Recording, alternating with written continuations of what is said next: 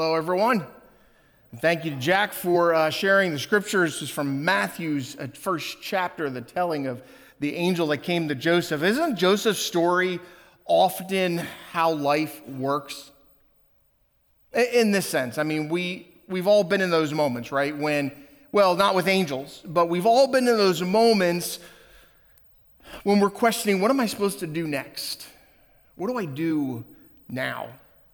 And sometimes we have a plan and something like an angel comes along and changes those plans. So how do I know if what I'm doing is right? I mean, I think it's right, but is it right? You know what I mean by is it right? You know, today in COVID world, it seems there's a decision to be made each week. It almost seems like we're making decisions every day, and with as limited information as we may have, we're having to make the most informed decision, and then we have to step into the unknown. And that seems the way life goes, that each decision we make impacts the next decision that we make, and it leads to more decisions, and it leads to more unknown. It seems to be the way life works. I want to tell you a story. I'm going to tell you parts of the story throughout the message about a guy named John Newton. John was born in the early 18th century. His mother died when he was 7 years old. And at 11 years old, his father made him a sailor on his ship. I think it might have been Bring Your Son to Work Day or something like that. But he brought his 11-year-old son to be a sailor on his ship. And his father's decision, that decision that his father made to bring John onto this ship, led to a cascading life of darkness for him. His life really was filled with evil. At one point, someone described him in their journal, and they said that he had an unsettled behavior and impatience of restraint, really to put that into more succinct language. He liked to fight. John liked to fight. He lived in darkness and indecency, even to the point where at one point he swore that he had denounced any faith that he may have had in God. Eventually, John at a young age is drafted into the British Navy, where he became a deserter and was caught and arrested and put into prison. And we're going to come back to John's story in just a little bit. I want to jump back to the Mary and Joseph story. And while Mary was dealing with her own angel visit, which Pastor Jeff shared last week, and if you missed it last week, I want to encourage you to jump onto YouTube. And you can, at YouTube, if you don't already follow our page on YouTube, you can search Hope Church, Voorhees, New Jersey, and you'll find last week's message as well as all the other messages as far back as at least the past year. So while Mary was dealing with her angel, which Jeff mentioned last week, Joseph is having an experience of his own. Mary was engaged to be married to Joseph, but before the marriage took place, Matthew tells us, while she was still a virgin, she became pregnant. Now, this was hugely controversial in the first century, becoming pregnant during the engagement. I mean, the engagement was a legal and binding contract, and this was a life-altering moment. And so Joseph has a decision, and he wanted to do the right thing. His fiancée had become pregnant, and he knew he wasn't the father. And so the religious law had strict penalties for an unfaithful woman in the first century. But Joseph wanted to go even beyond the letter of the law. He wanted to choose a more gentle approach and what he felt a more right decision. So he planned to dissolve the engagement quietly. It would protect Mary, and he would still be right with the law. But then he had a dream. And in that dream, an angel spoke to him, and it changed his mind. An angel told him to go forward with the marriage, The angel said, "Do not be afraid." Interesting, the angel knew there was fear involved in this. "Do not be afraid to take Mary as your wife, for the child within her was conceived by the Holy Spirit." So now in this experience that Joseph has, he has to make a right decision. A right decision needs to be made. Does he remain righteous and go by the book, the religious code, and divorce her quietly? He would be righteous if he did that.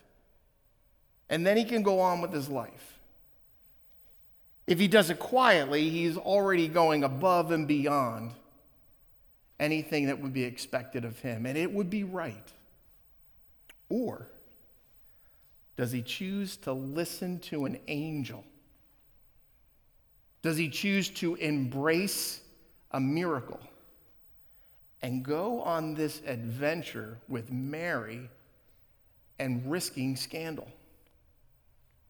And simply put, Joseph's decision is Joseph chooses to pivot. In the face of fear, in the face of scandal and uncertainty, he says yes. He says yes to God. He says yes to Mary. He even says yes to the scandal that he knows those around may be questioning his decision. Now, Joseph's story is the story of not doing what is right, but was a right decision. Let me unpack that. But it's really the story of not doing what is right, but was a right decision. See, by divorcing Mary, he would have been right. Then this angel comes along and says there's a more right thing to do. And this more right thing to do, it won't seem right. And others won't see it as right. But it is most right. And so in a sense, the angel was reorienting his understanding, reorienting the way he thought about what was right, and was changing his belief on what's possible with God. And here's what I think would be a takeaway for you today.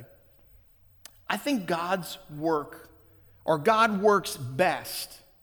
God works best in us when we allow God to redefine and stretch our understanding of what is right. God works best in us when we allow God to redefine and stretch our understanding of what is right. Let me give you an example of what I mean by redefining and stretching. So prior to 2019, if someone had asked me, is it okay or do you count if you worship at church behind a computer screen or on a TV? And before 2020, I would have said, rightly, no. No. And I would have been wrong. Since COVID, our world has been stretched, and our understanding has been redefined. And over a year and almost 2 years now, my understanding has stretched and redefined of what it means for a church to gather, of what it means for the community of faith to be the community of faith, and that we can gather in all of our spaces and worship together. Of course it counts. And this experience has helped us as a church redefine and stretch how we view the church and how the church functions. And so we began asking questions like, with this new reality, what are the possibilities now? What does it mean to be one church with two expressions? What will it look like for a church to be hybrid when the whole world has gone hybrid? Exciting things to ask, and is going to cause our minds to be stretched and redefine how we think. God does his best work in us when we allow God to redefine and stretch our understanding. And experience is what leads us to that change. See, God uses the journeys that we're on, and God uses the experiences of life to redefine and stretch us. And you can see that throughout Scripture. A few months ago, Pastor Jeff was preaching the story from Luke chapter 15, where Jesus tells of the lost son or the prodigal son. And he mentioned in that message that it's really the prodigal father, and that the father is the one that was waiting for the son to return. And you can listen to that message by going to YouTube if you would like to. It's there, I know it is. And in that message, if you missed it, it's the story of this son who chooses to take his inheritance while his father is still alive, and he runs off and spends it in parties and does all those things and runs out of money, and he finds himself lost. He finds himself without a home. He finds himself without a family. He finds himself with no one. And Jesus, as he's telling this story, says that the son came to his senses. He came to his senses. He had an updated understanding. He was redefining what he believed was right. He was having a stretching of his understanding. And where was he when he came to his senses? He was in the midst of an experience. He was lost, and he was at the bottom. And he was so hungry that pig food seemed a viable option. And Jesus says, in that moment, he came to his senses, that the son's experience opened his eyes to new possibilities, that reconciliation with his family is on the horizon if he wants it, that there are possibilities he hasn't seen. Do you remember John Newton, the boy sailor who ended up in prison? After his arrest and after his imprisonment, he ended up as a sailor on a slave ship. And he was so good at that evil business that he was promoted to commanding a slave ship. And then promotion after promotion until he became the manager of a slave warehouse. He had become the worst of men, selling others into slavery. But John Newton had an experience. He was on one of his ships, and he was caught in a storm, and he was down below deck when something hit the hull of the ship, and the ship began to take on water. And he was sure the ship was sinking and he was going to die, and he prayed one of those prayers, those foxhole type prayers where he says, God, if you'll save me from this. And John writes in his diary that somehow some of the cargo shifted, and as it shifted, it pressed up against the hull of the ship, and the leaking stopped, and the ship was saved, and he was saved. And Newton says that it was a sign from God, and he marked it as his conversion to Christianity. He had an experience in a storm that led to a decision to follow Jesus.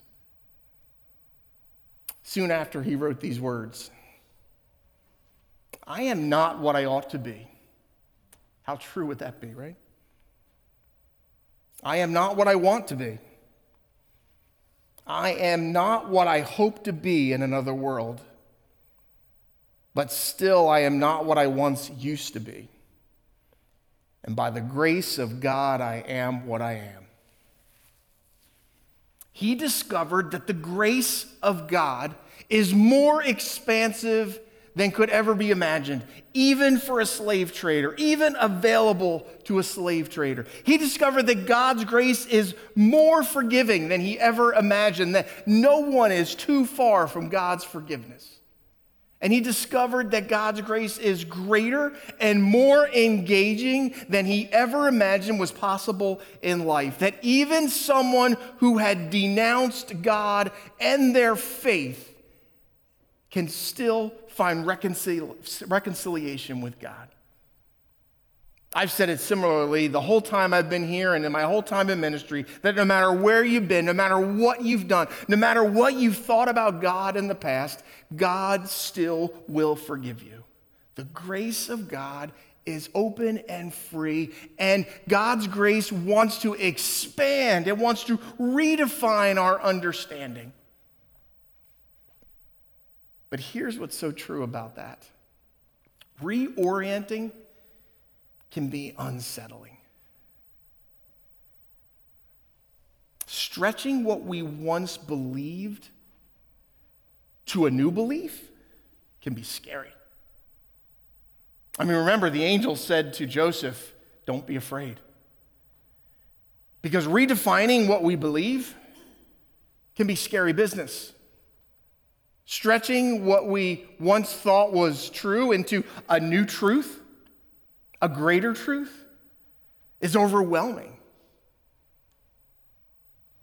To change our hearts, to expand our thinking, to embrace the expansiveness of God's grace for all of humanity.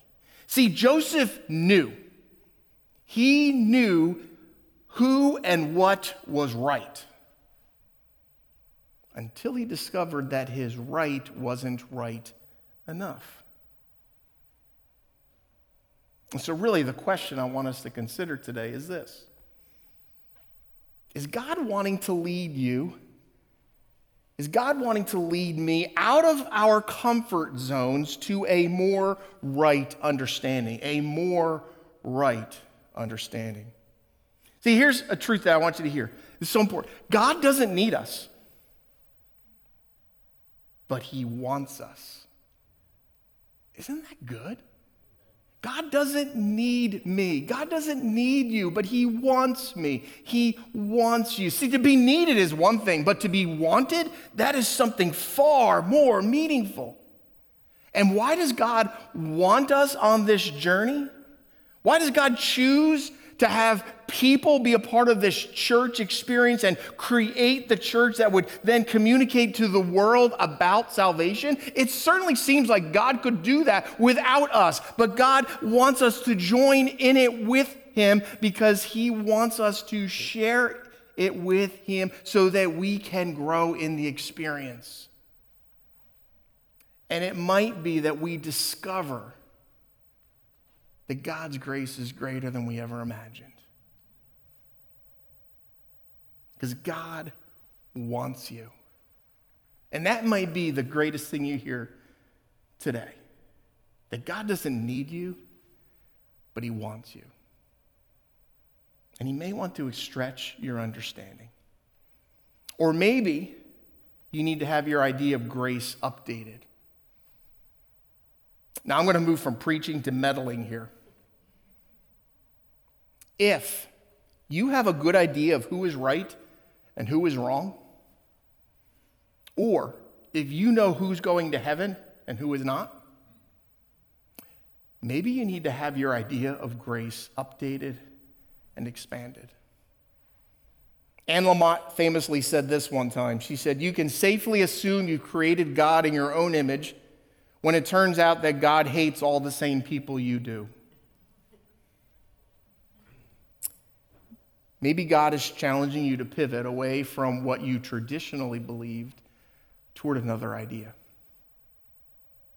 What if what you thought was right is not nearly right enough? And what if there is a new understanding of right that we need to embrace? Some members of the band are going to come forward. They're going to sing a song, and I'm not done yet. I just want to give them a chance to come up, but I want us to have this time of reflection and consider the journey that we're on. And maybe while they're singing, you could ask yourself, do I need my understanding of God stretched? Do I need my idea of grace expanded? Do I need to learn to love those loved by God? Do I need to know that I am loved and wanted by God? Now, John Newton, after his near-death experience and decision to follow Jesus, did not radically change his life all at once. It took him quite some time. But John, journey from a slave trader, ended in that the next step for him was he became a pastor. And after John Newton became a pastor, he then became an activist and an abolitionist in England to end the slave trade. His life went from slave trader to abolitionist. Decades later, when Jesus had fully taken over his heart, he wrote the lyrics to the song Amazing Grace. Maybe the most famous church hymn ever written. Now, he lived well into his 80s, and near the end of his life, he said this. He said, "When I was young, I was sure of many things." Can we so say an amen to that? When we were young, I was so sure of many things. Now there are only two things of which I am sure. You gotta love when someone in their 80s can say it's down to two things. One is that I am a miserable sinner. And the other, that Christ is an all-sufficient Savior. He then ends and says, "He is well taught who learns these two lessons." You know, during the season, like Joseph, God may be wanting to lead you out of your comfort zone. Now, it may not involve a dream with an angel present, and it may not lead to a ship sinking in a storm. But I know what it will lead to. It will lead to an expanding and greater understanding of God's grace. And the question is, are you willing to put yourself in a place where God can stretch you? And so maybe you need to volunteer at the food pantry. You need to see people in need firsthand. Not to hear about it, but to see it. Maybe you need to join a small group and explore faith. Take that next step. Maybe you need to volunteer to serve on Sunday mornings with the kids, or serve in the lobby greeting people, just to get outside yourself. Or maybe you need to offer a prayer of forgiveness, or give forgiveness to someone else. So as the song is sung, I'd encourage you, you can reflect on that. If you want to sing along, that's great. If you just want to sit in your seat, that's terrific too. If you want to stand, but I encourage you, please hear these words written by the man who went from slave trader to abolitionist because of his experience with Christ and finding grace, the expansive, never-ending grace of God.